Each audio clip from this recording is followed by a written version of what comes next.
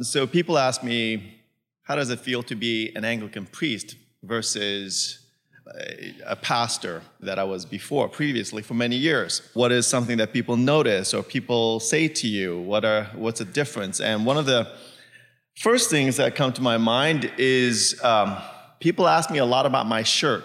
So I say this because I've been wearing a clerical shirt for many weeks throughout the summer. During the very hot days of the summer, it's a very hot shirt, black, very black.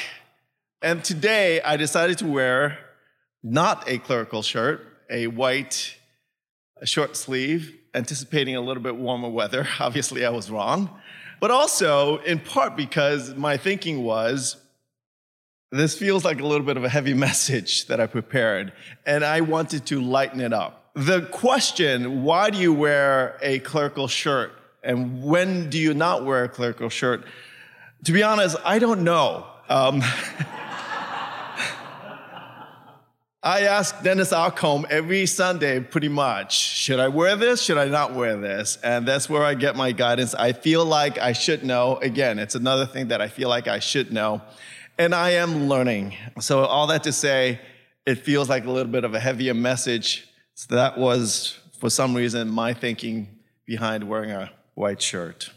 Today, we begin the final stretch of our Summer Together series where we wrestle with the reality of our church's transition. And this last stage, which we call redirection, is ironically about beginnings, new beginnings. Redirection is about getting our hearts ready to love again, to serve again, to hope again, to re-engage. It is about preparing our hearts to restart so that we can seize upon the new opportunities of life that God places before us. Now, central to the work of redirection is inner work. To look into ourselves and ask, what is it that I'm longing, that I'm chasing after, that I desire in my life? Or for us as a community, what is the vision of reality that captivate and drive and define us and our values and who we are, that motivate us? And then do the work of aligning ourselves to that. Without doing this hard work, whatever restart we experience will be at best temporary. A friend of mine describes this fitful experience of spiritual formation like driving a car with bad alignment. Anybody ever experienced driving a car with bad alignment? It's a very frustrating experience. You have to kind of hold, in order to go straight, you have to turn, right?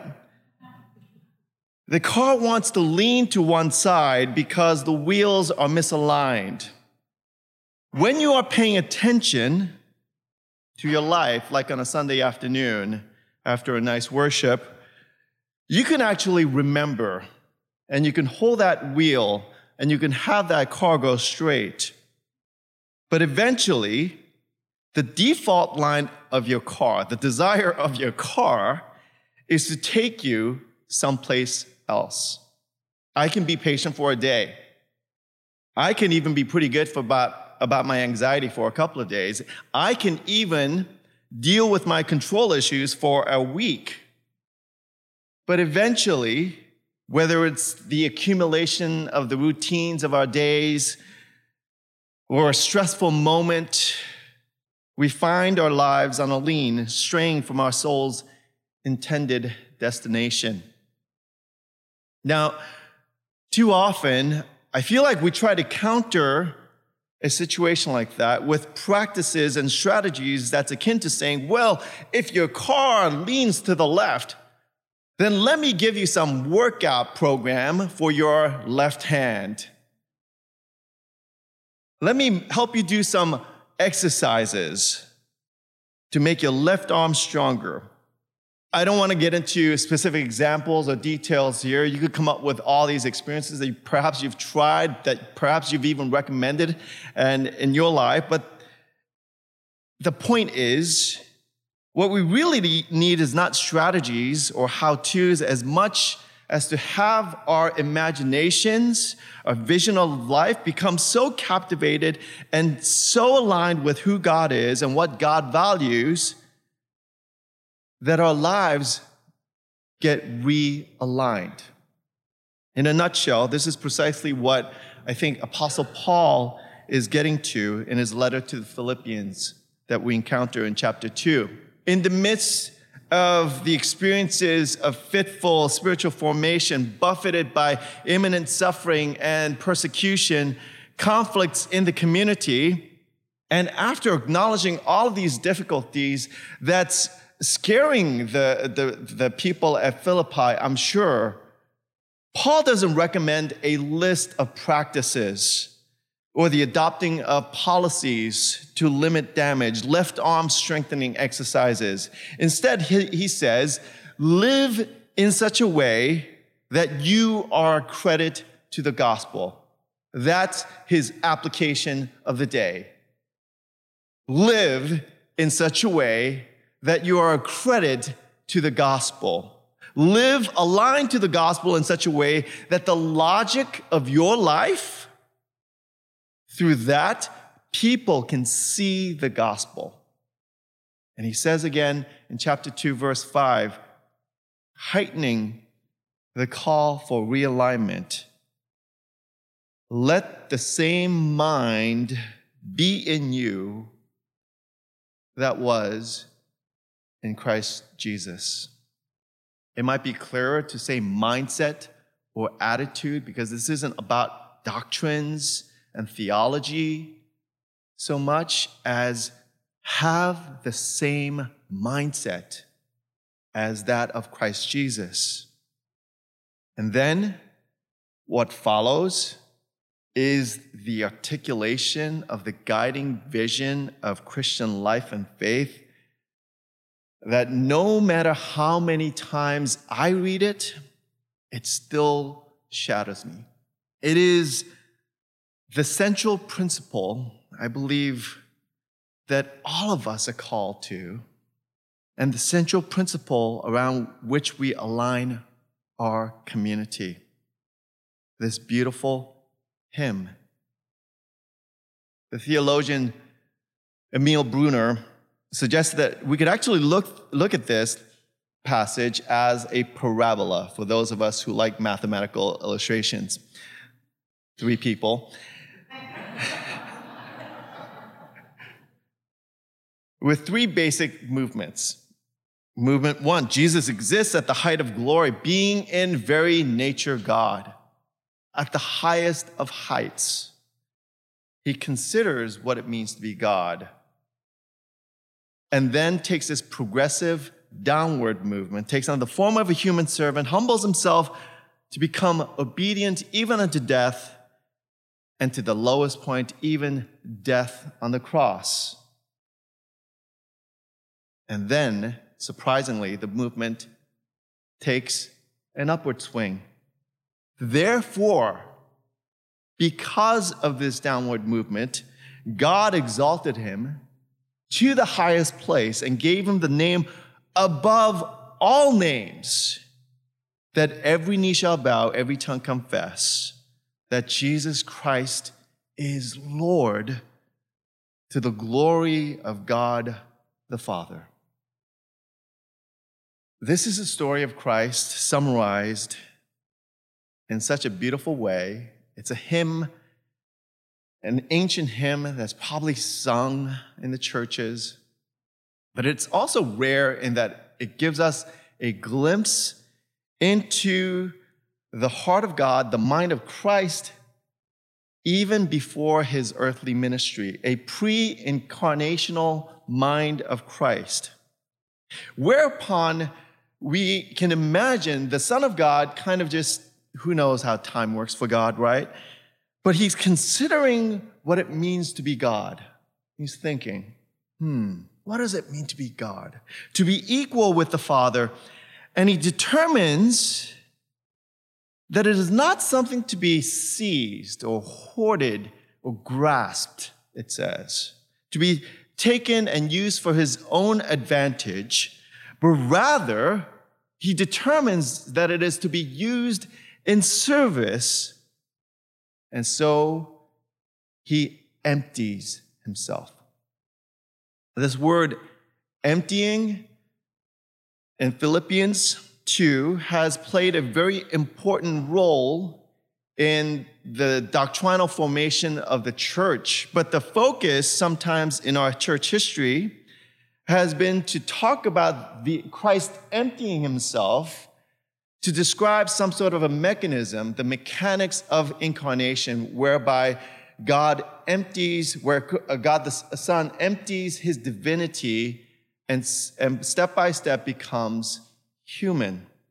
But I think the focus and the most recent scholarship is pointing to the fact that might be an overreading, that the most obvious and plain reading of this emptying might be something that you and I can actually relate to, this pouring out of oneself, this emotional, psychological pouring out of oneself that one does out of absolute love and care for somebody else. The psychological and emotional act of pouring oneself out. And this is what Jesus does. He empties himself, he pours himself out to become in very nature a servant, humbling himself in obedience, even to death on a cross. Now, why? For a long time, when I was younger, I used to think that the main reason Christ did this was because of us, or even more personally, because of me. I used to think Christ's incarnation was centered around my need for redemption, that the pre-earthly Christ looked upon this fallen, broken humanity and had pity. So he came down and he took the fall and he thought of me.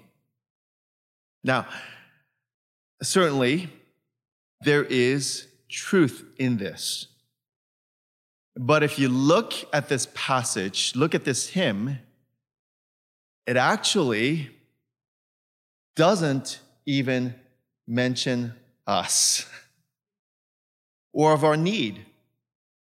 Additionally, if we read this in the context of Paul's admonition to the community, that if this was Paul's way of motivating the church of Philippi to understand and embody Christ's motivation, and if that motivation was mainly pity, then his general argument for a truly humble community of mutual servanthood feels a little thin.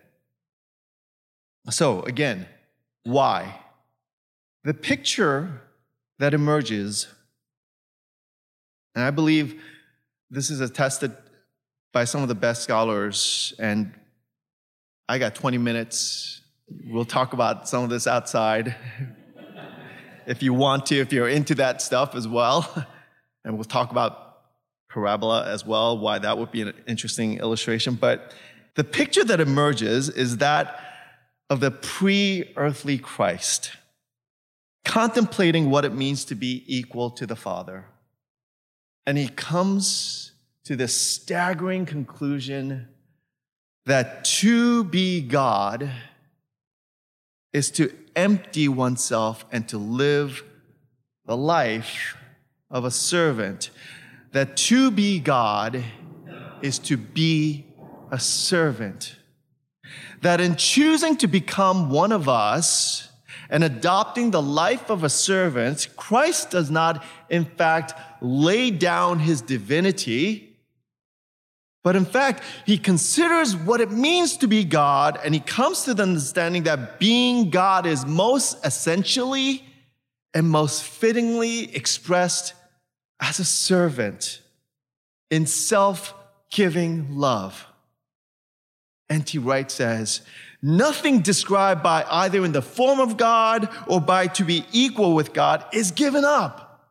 Rather, it is divinity itself that is reinterpreted, redefined, understood in a manner in striking contrast to what one might have expected. For the real theological emphasis of the hymn, therefore, is not simply a new view of Jesus. Rather, it is a new understanding of God.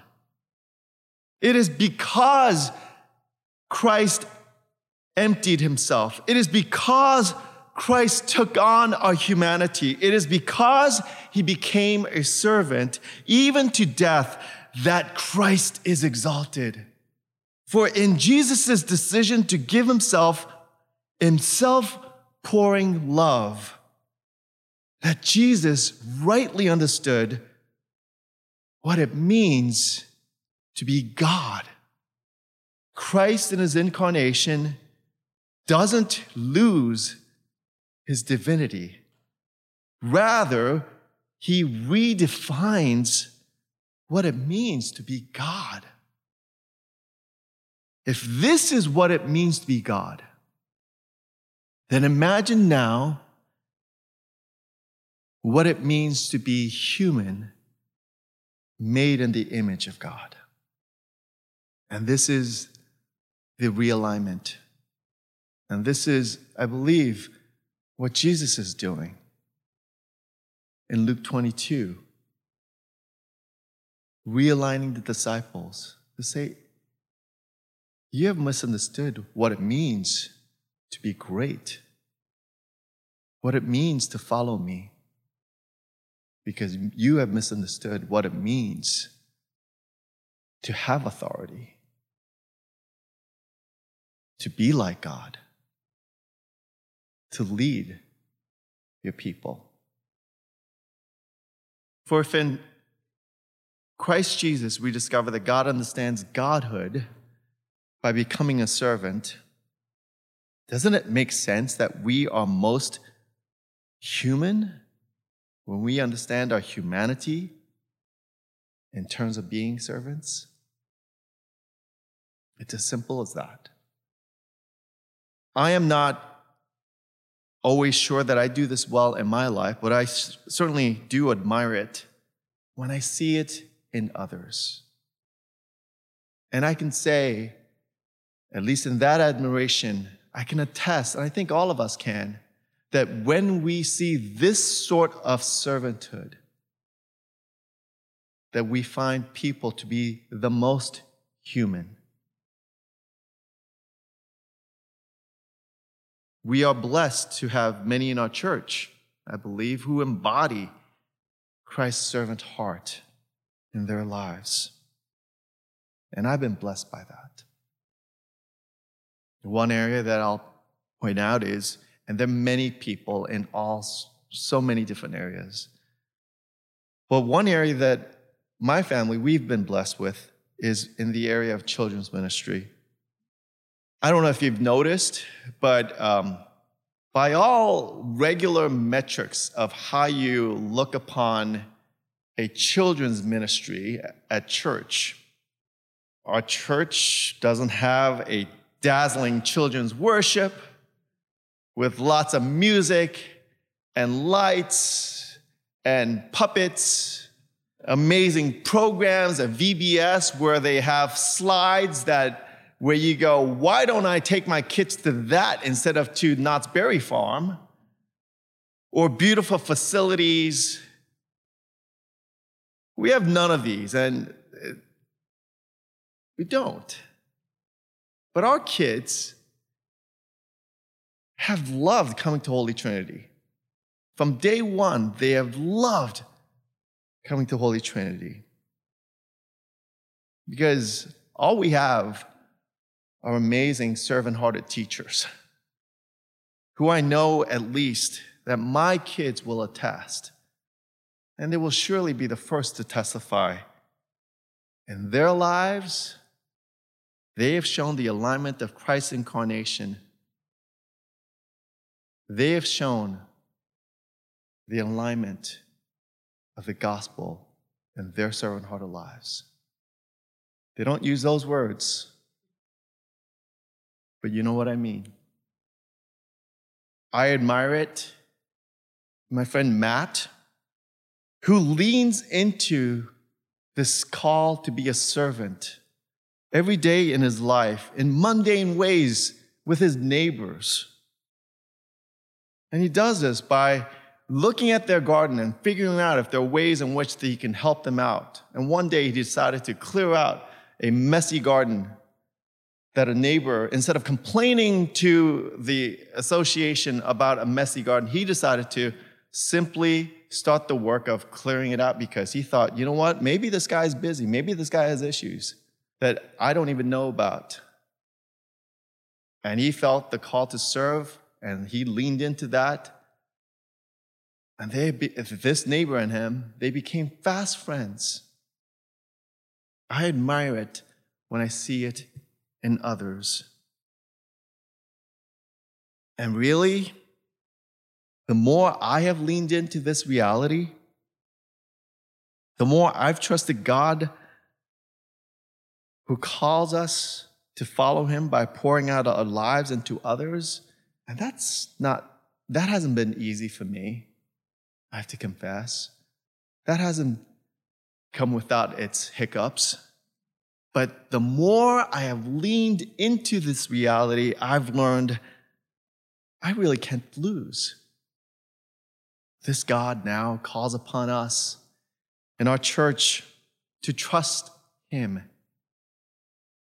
Even now, by following him, by pouring ourselves out into one another and into the world. And this God calls upon us to stop grasping, to seize things for our own sake, so that we can truly be a church for the sake of others. Because no matter how low I may think that I can go as a servant, or no matter how low that we think we might have to drop to in order for us to be a servant, we find that Christ is in fact lower still. Because that is what it means to be God. So this is what it means to be God's people. And this is what we are called to embody.